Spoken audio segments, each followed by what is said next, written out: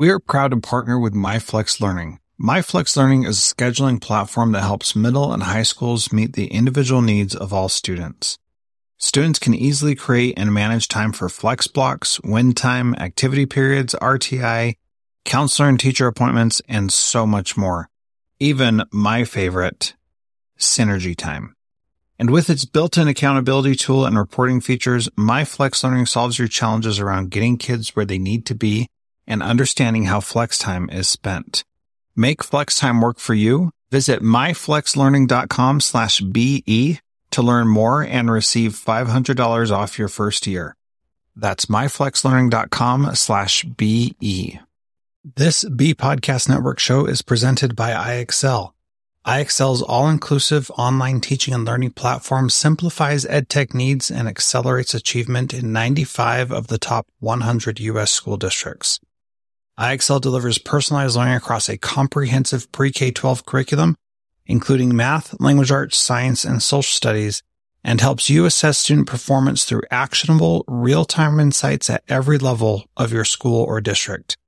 This one solution performs work that typically requires dozens of tools. Want to find out why so many leading districts trust iExcel? Visit iexcel.com/BE.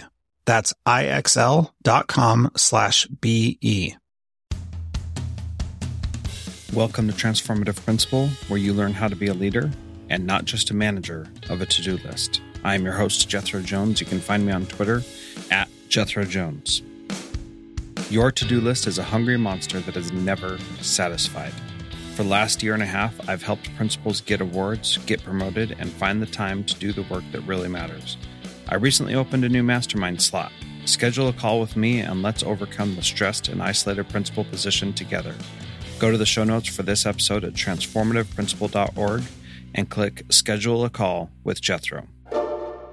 This episode is brought to you by John Catt Educational, a leading independent publisher with 6 decades of experience supporting teachers and school leaders. Learn about research-based, easy-to-use professional development books for your entire faculty by visiting us.johncattbookshop.com. This podcast is one of the podcasts that I recorded at FETC earlier this year. If you would like to have me come out and speak at your conference or at your district, please go to jethrojones.com and you can connect with me there. Thanks so much. Enjoy this interview.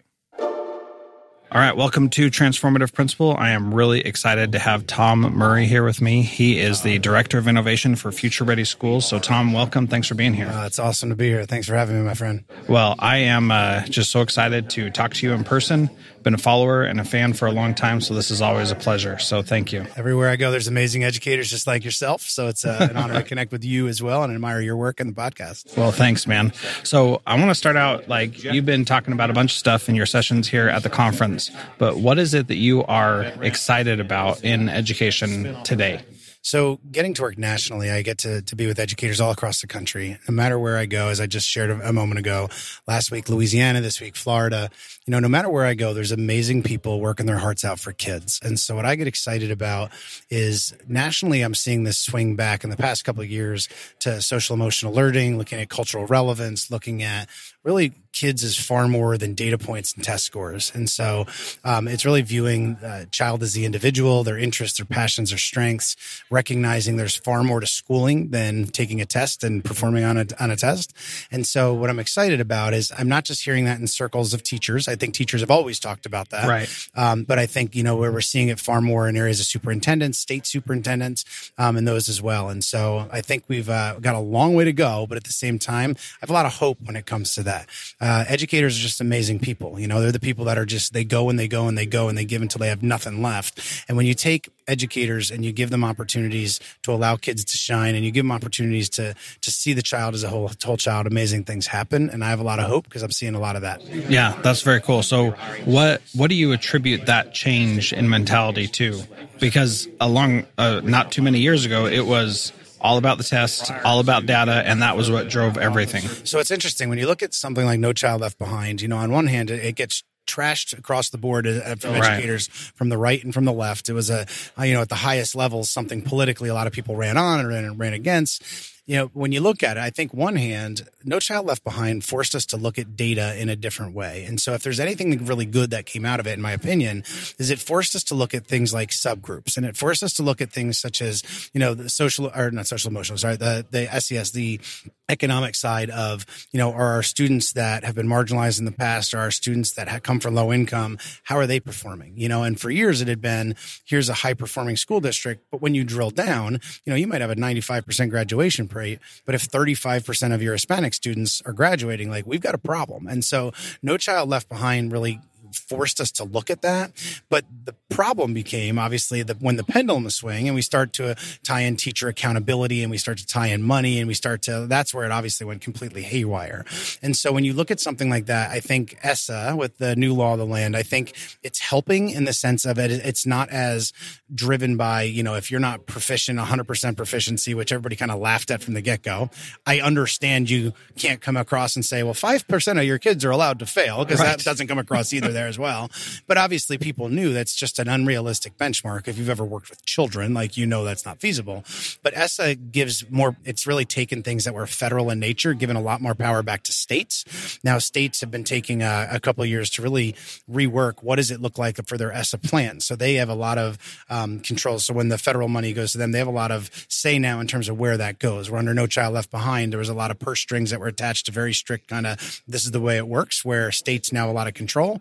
And so the positive to that, as well as local control, is also much higher. So I say it's positive, assuming local control makes good decisions for kids, because we know that's not always the case. And so, sometimes you get boards that run completely for the wrong reasons and make a lot of decisions that negatively impact kids. But local control, at the end of the day, that's the way it's written. And so I think that's one piece. I think also we've seen so many tragedies in our schools, on a real serious note, so many school shootings and so many things like that it's really forced us to look at, why are those things happening? Where is it coming from? And, I don't mean that from a political end on the left or on the right, but it's really forced us to evaluate and really look at, there's far more to life than academics. But then there's also research and things out there, when you study all the valedictorians that are out there, and really it comes back and say those aren't the smartest people, or I shouldn't say smartest, those aren't the people that do the best in life. It's often the person that, that it's worked the hardest or has the work ethic and that side of things. And I think people are realizing more and more of that. Another thing I'd say I'm excited about, because it really is all going hand in hand. When you look at things such as the career and the tech institutes around the country, under No Child Left Behind, it was almost like, here's your 4-year college box, and that's the expectation, and that's where you have to fit. But we completely got rid of people's interests and passions and strengths, and so many of the hands-on things. You ever pay a plumber on a Saturday? They're doing okay, or an electrician, And so a lot of those trades, I think, under No Child Left Behind, almost got looked at as no, you need to go to a 4-year college. And so it did a disservice to those kids that really wanted to work with their hands, or those careers that are vital, that pay well, that can be great careers for kids. So another thing, to answer your question, I think we're seeing this swing back to that. You see places like Forbes come out with where have all the trades gone, and why they've got all these jobs that are out there that we can't fill because we aren't training kids to often work with their hands. But that's turning now, and I'm seeing across the board. Last week being in Louisiana, they're doing so many incredible things with their kids that are creating programs that they're leaving high school with skills needed to go right into the workforce in so many different ways. And so it's another thing that gives me hope, but it's another thing that we're recognizing. This isn't all about taking a test. This isn't all about saying it's just math and just reading. It's about saying, what are you good at and how can we help amplify you to get there? Mm-hmm. Yeah, it seems like the push a few years ago was we need to get everybody to be the same. And then we're now saying, wait a minute, we don't want everybody to be the same. We don't want everybody to have the same exact aspirations. We want people to do things that they're going to enjoy and be good at.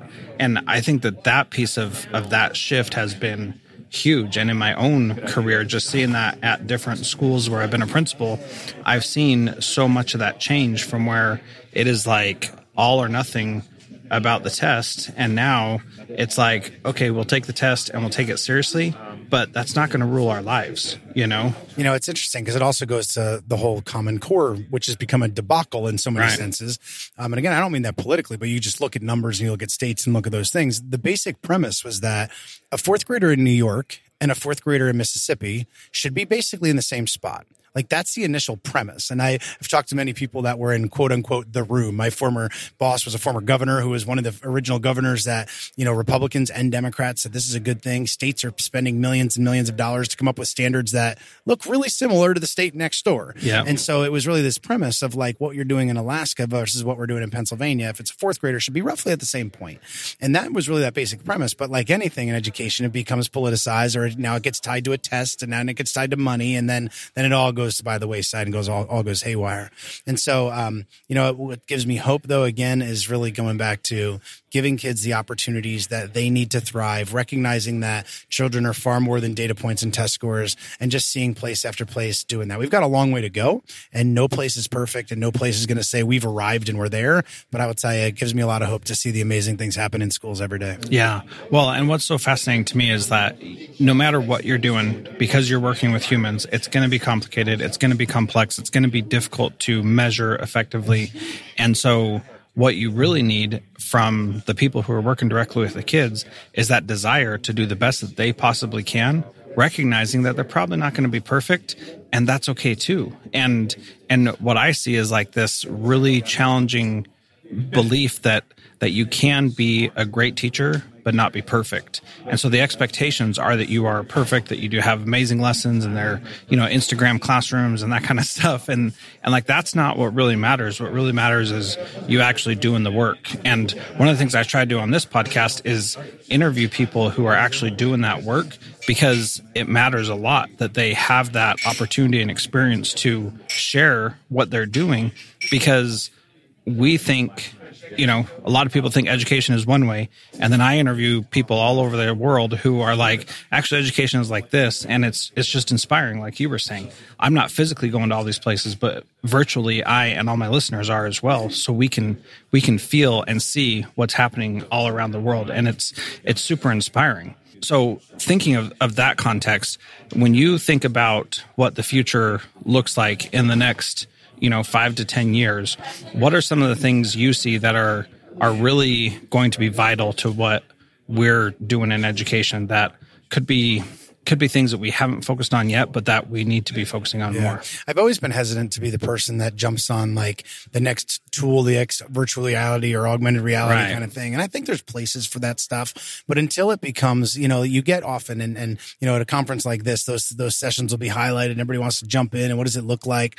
But realistically, from what I've seen, it's often like, well, here's one lesson in a given month that kids get to experience it, which can be a great experience. And I'm really not knocking it. I'll support it. But if every child doesn't have that opportunity, I don't want anything to do with it, because to me, equity is really a key piece to that. But going back to the equity thing, I think, more and more districts are really putting that on the forefront, whether it's equity and access at home and recognizing connectivity of issues at home, taking a look at equity opportunities in our schools. And I think we're becoming more and more cognizant of like, who has what opportunities? Does all really mean all? And so as we move forward, because I know a lot of CCSSO, for instance, that's the chief state school officers, that's the state chiefs, secretaries of ed from all the different states, their organizations highly focused on making sure that every child has every opportunity. And I know it's certainly much easier said than done, but taking a look at, things like our discipline rates and are there disparities there, or who's in our clubs, which students aren't represented, and, those kinds of things. And so I think as we look out, we'll see a continued focus on things like equity, because it's again going back to the connection to the whole child and to social emotional learning and all those pieces, and recognizing that it's far more than sorting and selecting kids, which we really got into at the No Child Left Behind piece there. But as I look out, I think, technology will continue to play a major role in that. But my hesitation is, I would say 5 years from now, 10 years from now, we'll also be wasting a lot of money on technology. And I'm a huge fan of ed tech, but the amount of money that gets wasted in ed tech every year is astronomical. And so, I think it's continued to evolve of how do we shift pedagogy. One of the biggest hopes I do have is there's a lot of work being done in the past year and into the future, and a lot of money being invested in this idea of learning sciences. And when I say invested in, I mean from grants and, places that are funding. It really is taking a look at how does the brain work? How does the brain function? Well, let's turn around and match that to education. And if we know the brain needs breaks, if we know the brain needs to be active, if we know the brain is social, what are those things that really impact it? Then connecting those to the classroom. And so it really is taking and breaking down some of the silos between your neurosurgeons and your cognitive, I shouldn't say neuroscientists, your neuroscientists, not surgeons, your neuroscientists, your cognitive scientists and behavior scientists and educators, and putting it and saying, if we know how kids learn, then here's what we can do in the classroom. And so it gives me a lot of hope moving forward, because it's really the science of learning. And so the more we know about that, the more we have the opportunity to really allow kids to thrive in a way that we're leveraging their interests, passions, and strengths in safe environments. It really all goes hand in hand. John Catt Educational supports high-quality teaching and learning by providing publications that are research-based, practical, and focused on the key topics proven essential in today's and tomorrow's schools. Visit us.johncatbookshop.com to see the latest publications, whose exciting ideas include overcoming the extrovert ideal in our schools, creating bottom-up transformation that promotes buy-in from all educators, and improving formal and informal continuous learning opportunities for teachers.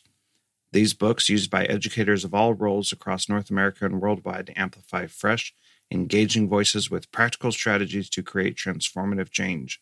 Learn more in our show notes. So in the last couple of years, I have taken a very different approach to what learning, in quotes, is. Is learning just, going through a curriculum? Is it taking tests? Is it doing homework and classwork and whatnot? And the approach I've taken is every time a student has a challenge and overcomes it or doesn't overcome it, that is a learning opportunity. And so regardless of what that looks like or what it is, that is there and available. And so we had, in my school, we did this thing that we called Synergy, which was kids chose a passion project and they spent a lot of time, an hour and 40 minutes twice a week. It was amazing that we could devote that much time to it, and were able to go deep into stuff. This one kid wanted to build a 3D printer. And so we bought the kit, and it was a kit, and he just had to follow directions. But this kid could not get it to work.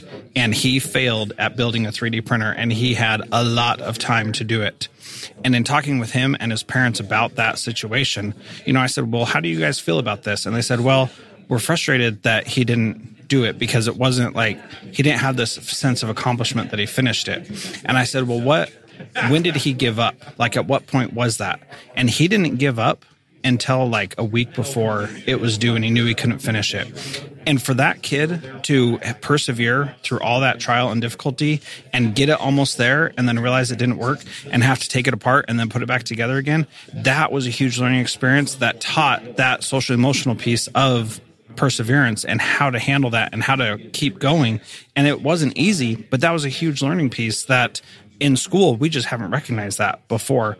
But recognizing that with him was really powerful for both his family and him. Yeah, it really gets to the heart of one of the things I wrote about in Personal and Authentic around failing forward. Mm-hmm. Whether I'm a teacher, a superintendent, or a student, in the classroom, if children look up at us as a teacher as this perfect person that knows it all, that knows all the standards, that knows all the content, that does it perfectly every time, they can't relate to you. Yeah. And so those moments where things don't go your way, if I'm a principal, those moments where I'm standing in front of a faculty and I own, gang, I made that decision a month ago and it didn't go as planned, and I'm going to own that, and I'm sorry about that. We're going to go in a different direction. That moment of vulnerability, staff respects. Just like in a classroom when things don't go our way, and I'm not talking about being poor planned or that kind of thing, but we work with kids. Things are going to happen.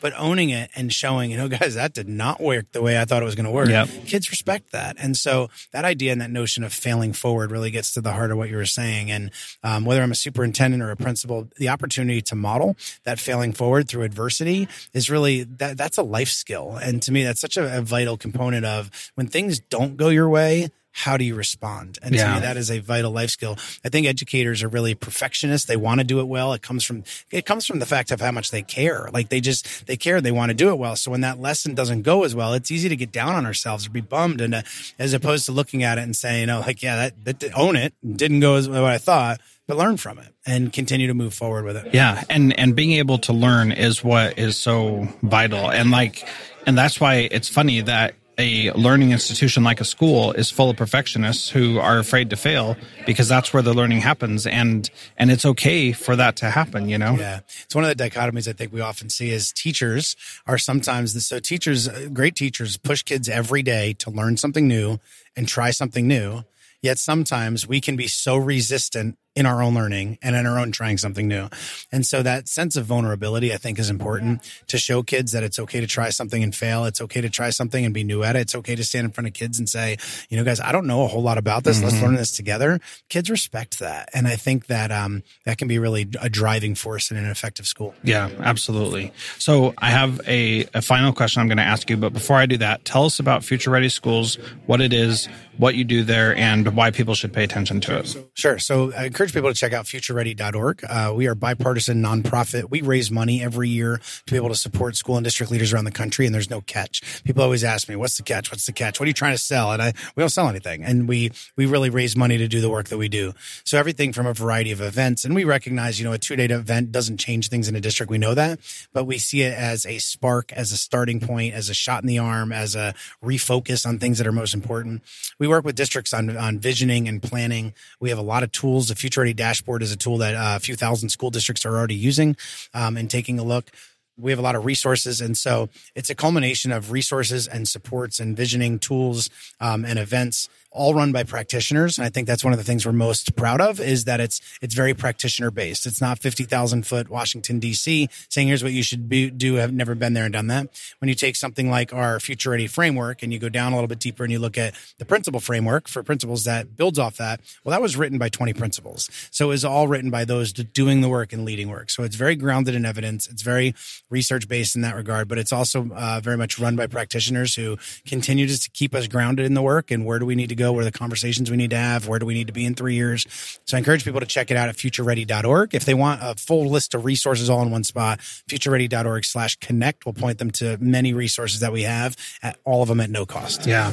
And what's amazing is that's not just grounded in research and best practices, but also in common sense, because you don't have, somebody who has no idea what it could look like in there doing the work. And that's what I think is so powerful about the frameworks that are there for the different groups of people. So I think that's really powerful. Thanks. Yeah, thanks for asking that. So the last question is, what is one thing that a principal can do this week to be a transformative leader like you?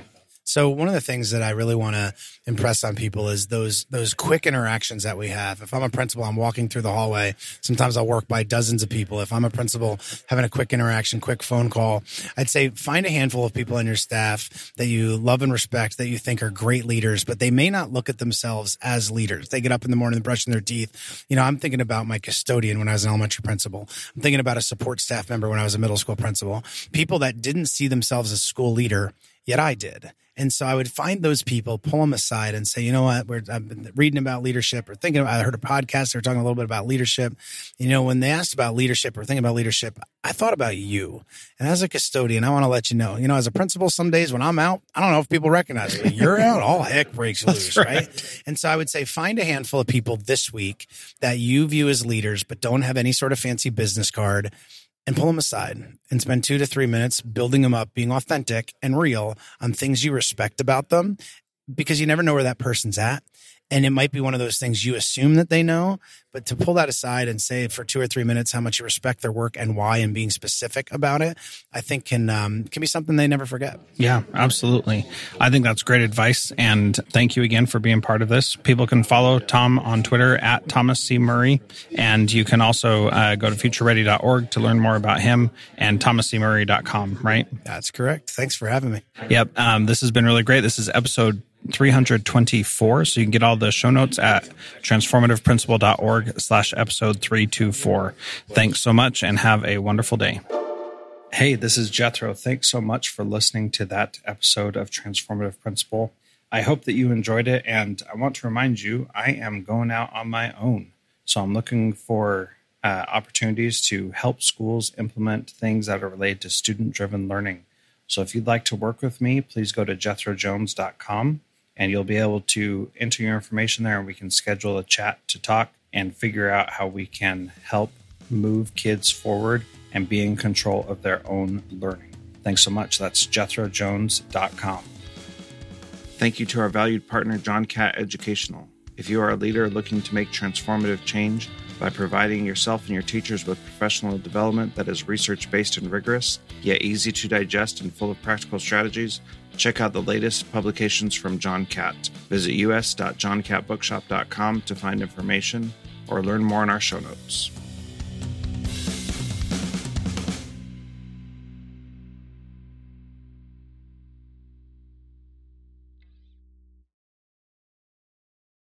Do you want to simplify your school's technology, save teachers time, improve students' performance on state assessments?